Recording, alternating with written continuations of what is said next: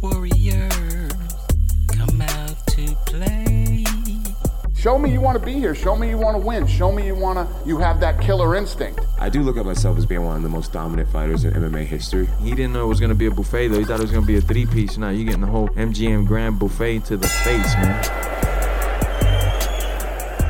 What's up, everybody? It's time for another episode of the RJ Ringside Podcast. I'm your host, Heidi Fang, with the two men covering all the combat sports here for the Review Journal. Sam Gordon, got all your boxing information here, and Adam Hill, our MMA beat writer. So we're going to start getting into some things happening in Las Vegas here. We have been saying that we got to talk about Wilder and Fury 2 happening here coming up in February, and that's like literally the next big fight here, Sam, since we had the McGregor and Donald Cerrone fight card. That's the next big one. Absolutely. Yeah, I mean, what have you heard? What have you seen so far when it involves Wilder and Fury? It's always kind of fun, especially with the Gypsy King. Yeah, no doubt about it. I mean, not only do you have, in my opinion, the two best active heavyweights right now, but you also have the two most charismatic heavyweights. And to me, that means we're going to get a promotion unlike anything we've seen in the heavyweight division recently. We're talking a couple decades now, since the days of Mike Tyson, Evander Holyfield, Lennox Lewis, those days. And what we're going to get is the most significant. I mean, it's going to be epic. I mean, we know what happened in the first fight. Goes the distance, something Deontay Wilder doesn't do. Goes the distance with Tyson Fury. You have a controversial draw. Both men think they should have won the fight. Both men have cases.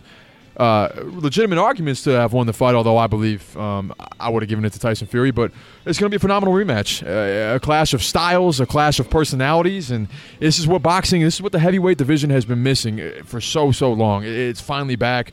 I'm excited. I think the boxing fans are excited. I think everybody should be excited. It's the biggest fight in 20 years. It seems to me what Wilder likes to do is basically just wait for his shot and find that one shot, get the knockout, and finish somebody. And as we mentioned, he didn't find that knockout shot in the first fight. I know he still thinks he won.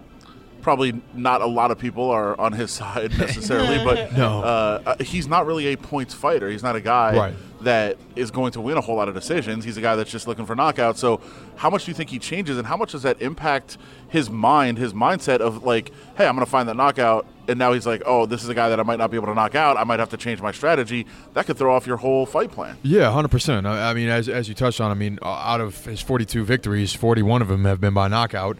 And a lot Pretty of them, good ratio. Yeah, right. A lot of them have been in the first round too. So, as you mentioned, he goes for the kill shot. That's what he's going for. And the more skilled of a fighter you face, the harder it is to land that. Right? Tyson Fury, in my estimation, is the most skilled, most technical. You talk about footwork, head movement.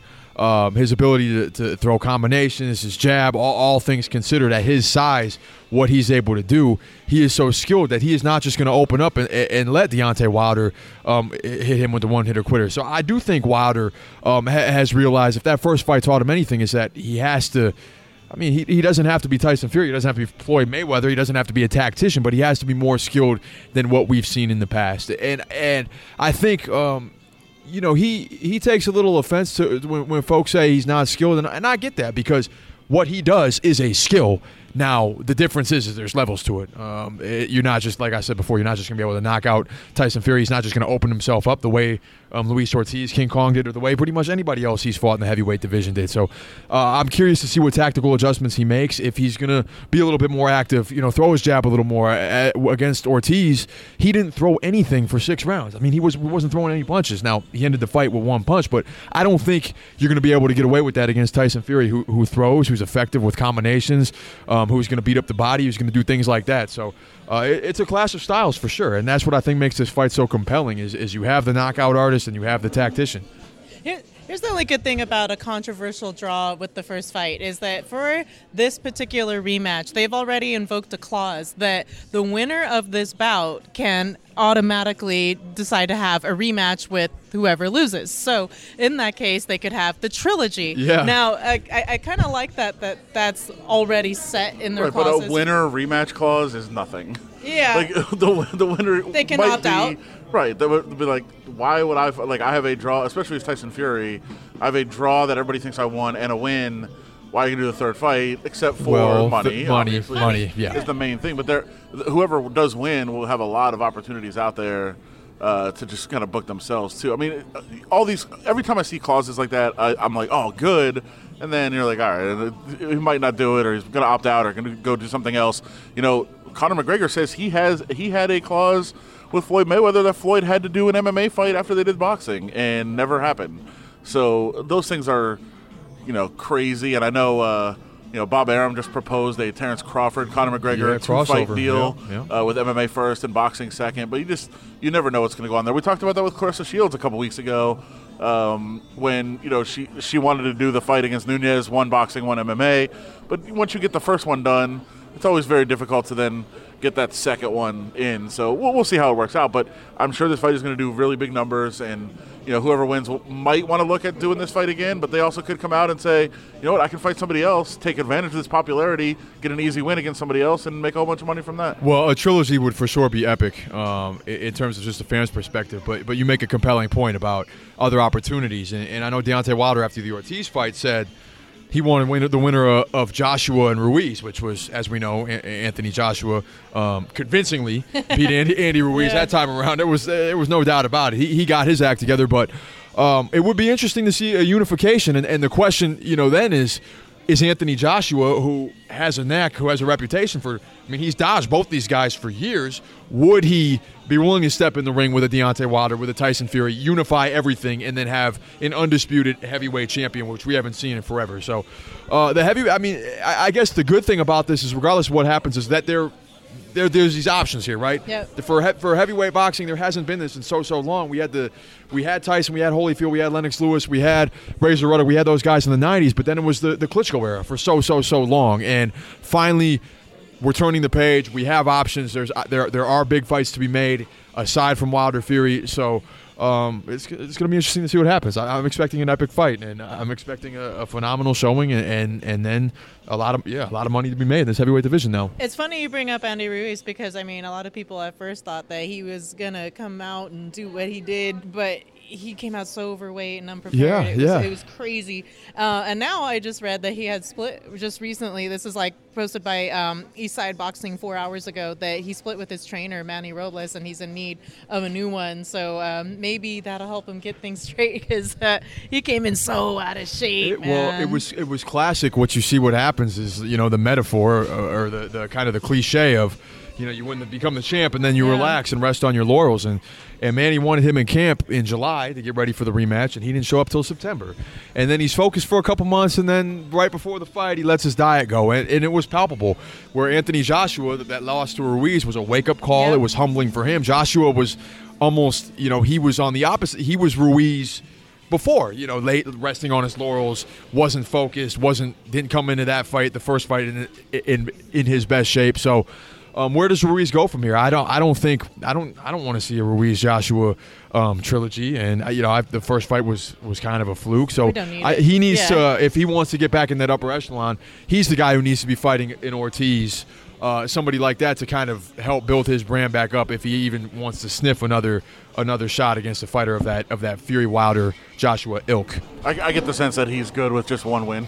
Yeah. He's a one win. He's good. Right. He's happy. He did it. He did it. Doesn't want to do any more training camps, so why would you? Not at all. Yeah, it's fine. He's fine. You know, so it's funny that you bring up somebody getting their way back into a title shot, because at the last UFC card that featured McGregor and Cerrone, Adam and I were there, and we were able to catch up with Joseph Benavidez, who is getting a shot at the now vacant flyweight title. Adam, what did you gather, aside from some notes on that show that you guys watched, the Vanderpump Rules? Vanderpump Rules, yeah. What did you gather from Joe Benavidez and his frame of mind? First of all, we can just do the next 10 minutes on Vanderpump Rules. This last episode was phenomenal, so a lot of good stuff. And back-to-back weeks that I was tweeting during the show, and cast members liked it, so I'm very proud of that fact. I would like to rub that into Benavidez next time I talk to him. But, yeah, I mean, I think one of the things you take away, and this is an interesting conversation we have coming up, because it was during the Roxanne Modafferi and Macy Barber fight, so he was distracted at times watching it, and you'll hear us, you know, react on several occasions to what's going on in the fight. So it's kind of cool to get inside the mind of a fighter watching kind of a big upset going on. But Benavidez is, you know, he's very, very focused certainly on winning this title. He understands what it'll mean at this point of his career. But I think he's also, you know, kind of been of that, you know, opinion, and we talk about it, that yeah, he hasn't won the title, but he's been in the top 3 for like 8 years. Yeah. Like, that's almost more impressive than winning a title. You see guys win a title and then fall off. We talked about, with Ruiz. Like, you win a title or you win this big fight, you're like, all right, well, that was cool. Like, Benavidez has stayed in the top 3. Anybody can get it. The hard part is keeping it. Yeah, and staying in the top 3 for close to a decade without actually winning the title is so impressive. Nobody's been able to kind of leapfrog him and get that spot as the top contender. He's just been the guy for so long, and now Henry Cejudo vacates. And, he has that win over Henry Cejudo, but Cejudo doesn't want to challenge him. He moves up, vacates the title, and now Benavidez has a chance to fight for that vacant belt. And he kind of understands at this point of his career what that would finally mean to wear that belt. So you got a title fight coming up here yes, at the end of February. How's camp going so far? Very good. I think we're like 6 weeks out, but camp is not much changes for me. I'm in super good training. I was telling someone the other day, I was like, sometimes I train harder when I'm not in camp because, oh my God. Huh? Sometimes we're also watching fights. We we have reactions here. We are live here at UFC 246, and a good start for Roxanne Modafferi. She's following it up here with a good start to the second round. So Joe's into it. Yeah. So you saw someone fall to the ground and Macy Barber. Yeah. So huge prospect. So yeah, like I was just telling someone the other day, I was like, sometimes I train harder out of camp because I don't need to feel good. I can just like beat my body down. I don't do recovery. I just want to go home and like watch TV and stuff and eat bad. But I'm like training hard, so not much changes. I mean, honestly, you lose weight, you eat a little cleaner, and you actually take care of yourself a little more during camp. Like now I make sure I get my 20-30 minutes of recovery in every day. I get the right things fixed. So it's just about feeling good every day, especially when you've done it this long. I like this fight. It was probably like I knew about the fight probably like 9 weeks, and I was already in good shape. So it wasn't like I'm fighting in 3 months, I'm fighting in 2 months. It's right around the corner. Even this week I took a little bit of a rest because I'd been training so good, and so now I'm 6 weeks out, weight's good, and same as another day, another fight, honestly. I was talking to a fan that they're not like a hardcore fan, they're more of like a kind of a fringe fan, and they said Joseph Benavidez is fighting for a title. That dude's always fighting for a title. And I was like, I think you're confused because you're always in contention. Like, you're always there. It's been a while since you had a title fight, though. It has been, yeah. I think, 10 fights. So I'm 9 out of 10 since my last title fight, which is great to do in the UFC. Proud of that, for sure. But, I mean, I've always, it's crazy. Like, even in the scrum desk right now, in the UFC, I've been, top 2 since it started, like 8 years ago in the division. But before that, I never dropped out of the top 2 really at bantamweight. I was fighting for the title as well. So when the flyweight division started and the flyweights dissolved into bantamweights, I was ranked number 1 at bantamweight. But I had lost to Cruz, who was the champion at the time. So it's pretty cool. And just a little while ago, someone said, well, what do you credit that longevity to? And it's honestly just the gratitude that I feel every day training, because obviously you have to prepare and train, and that's being said, like no one goes in the gym and just is not training, but like I'm so happy and like I feel lucky to train every day that like I make the best of my day every day. And if you can go and give your fucking all every single day just because of something small like that, like that, as I think honestly what has like made me good, because I never am not happy doing like fighting and going in, and I never do not like feel not lucky or something, so it's a 2-part question here for you. But what would the title mean to you at this point in your career especially? But also you could certainly make the argument that it's more impressive to do what you just described, of being one of the top 2 guys for that long, because you see so many people rise and get their title and then lose and they're out of the rankings. To have that kind of longevity as one of the top guys in the division for that long is an incredibly impressive thing as it is, but certainly the title would mean a lot to you at this point. Yes, and it would mean a lot, but it's a weird question, because when I look at it, the title, what's the title?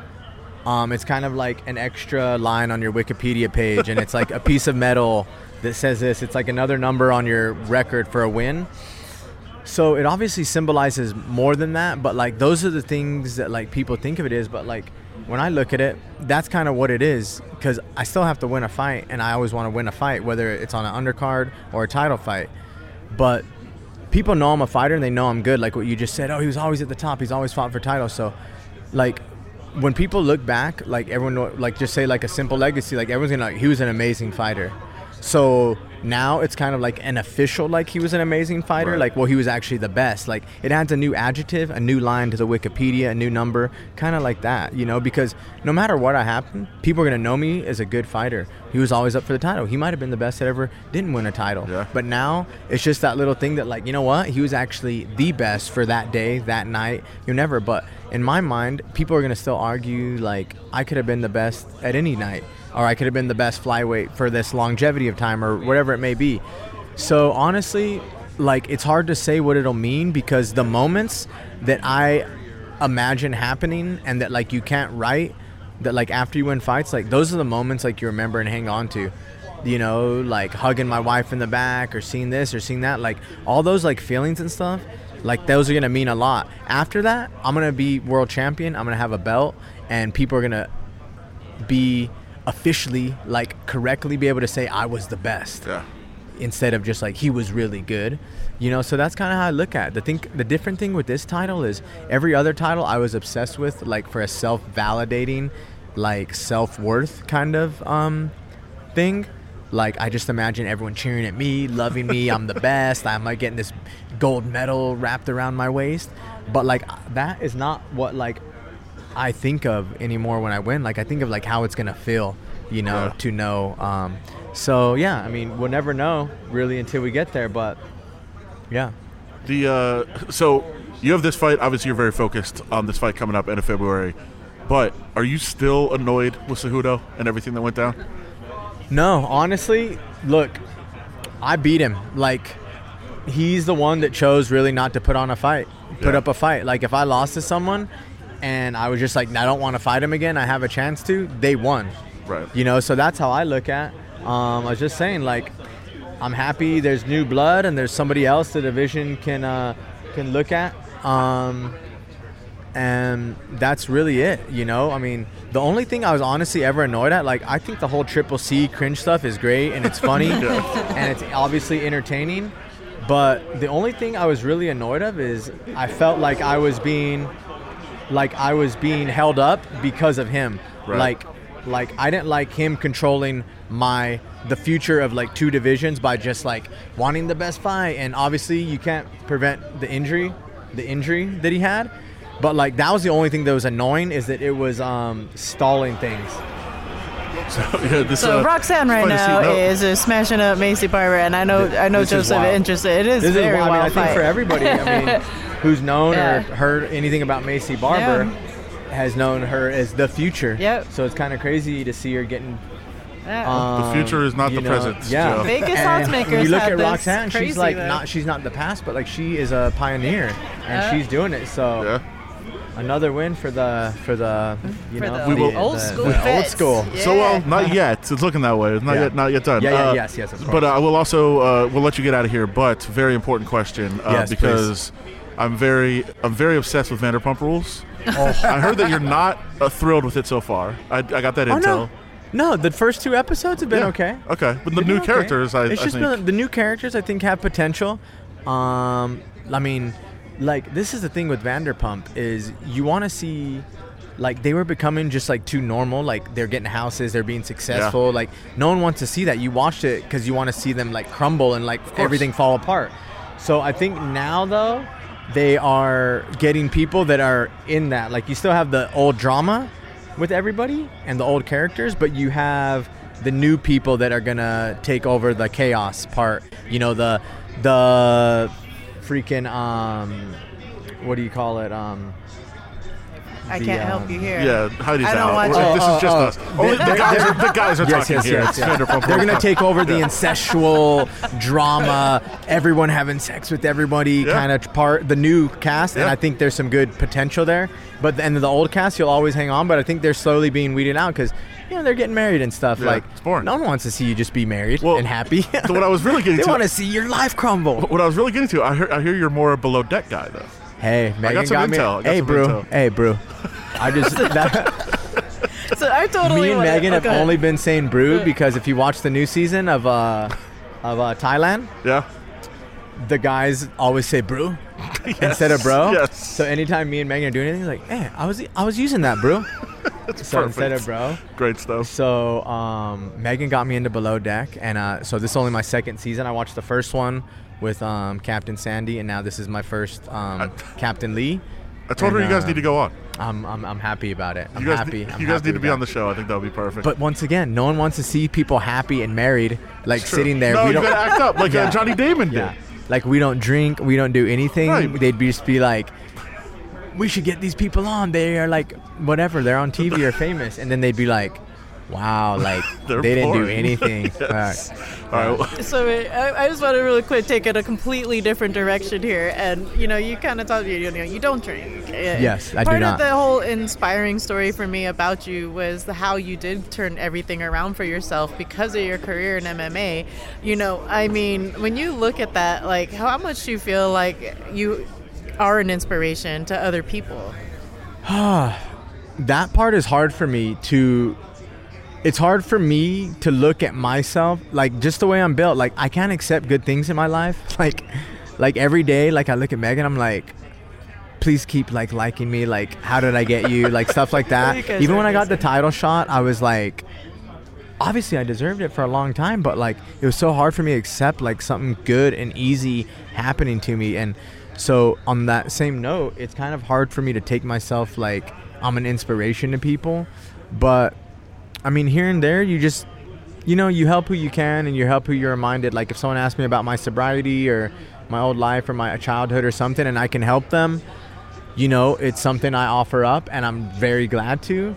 But it's also not something that, like, I always just thought of, like, a leader or a role model being someone that's, like, just that, like, doesn't necessarily, you know what I mean? Like, you're not trying, like, if you inspire people, I mean, I went through a lot of this on, like, The Ultimate Fighter. Like, if I inspire people by being, like, what I can be, it's myself, but, like, and it means a lot to me, but, like, it's hard to go out and purposely try to inspire people, you know what I mean? Like, that's not, like, a genuine thing, so I just try to do it, and if someone along the way asks me something or anything, like, the main thing is I do inspire myself every day, and if I think that's a lot where I get my gratitude from, because if you have had another life kind of like I have, then you kind of know what else is kind of on the other side. So you're grateful to, like, wake up in a nice house and, like, with a espresso maker and stuff, Fancy dog. or like and Taking a the dog to designer the dog dog shows. and, like, stuff like that,